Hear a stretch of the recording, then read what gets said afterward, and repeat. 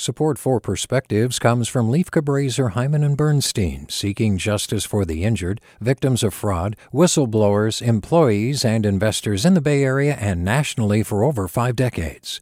Online at lchb.com.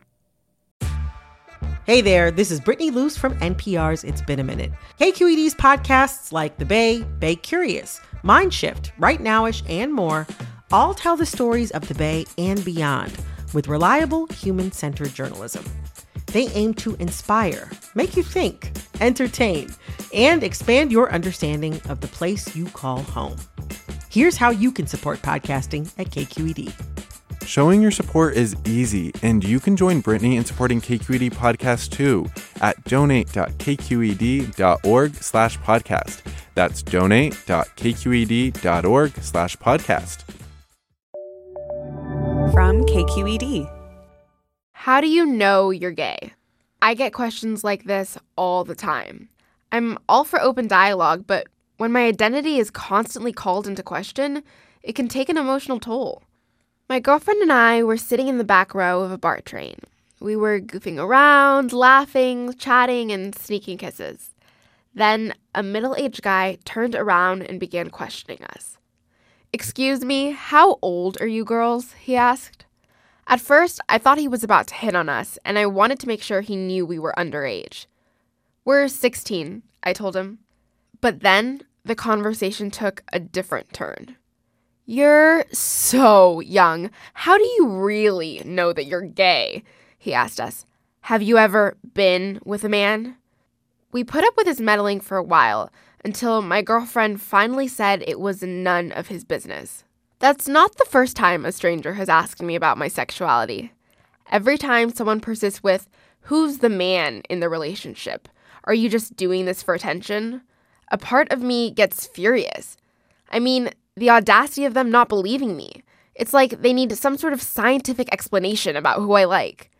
Of course, I never tell them exactly how their questions make me feel, or how tired I am of explaining myself. I just calmly say why it's not okay to demand an explanation of someone's sexuality. When I hold my girlfriend's hand in public, it's not an invitation to ask me questions about my personal life. I'm not a spokesperson for the queer community.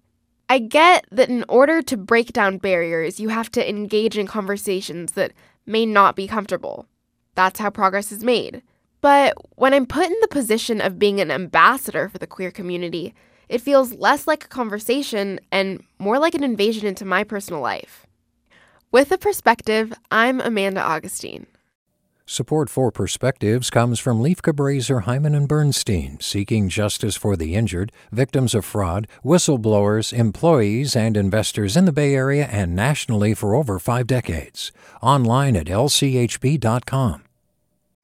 Hey, it's Avery Trufelman, host of Articles of Interest, and I've got to say, I've been a fan of KQED ever since I was a little kid, and I would come out to San Francisco to visit my grandma. It was just what we'd always turn on every time we got in the car, every time we were making dinner and turning on the radio. It was always KQED.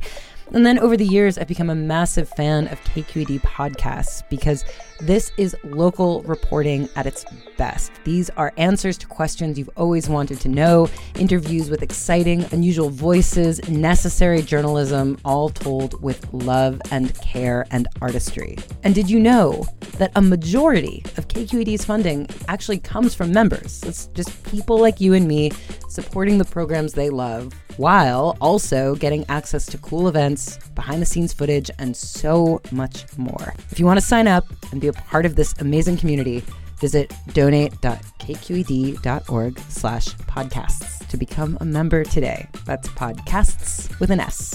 Thank you for listening, and thank you for your support.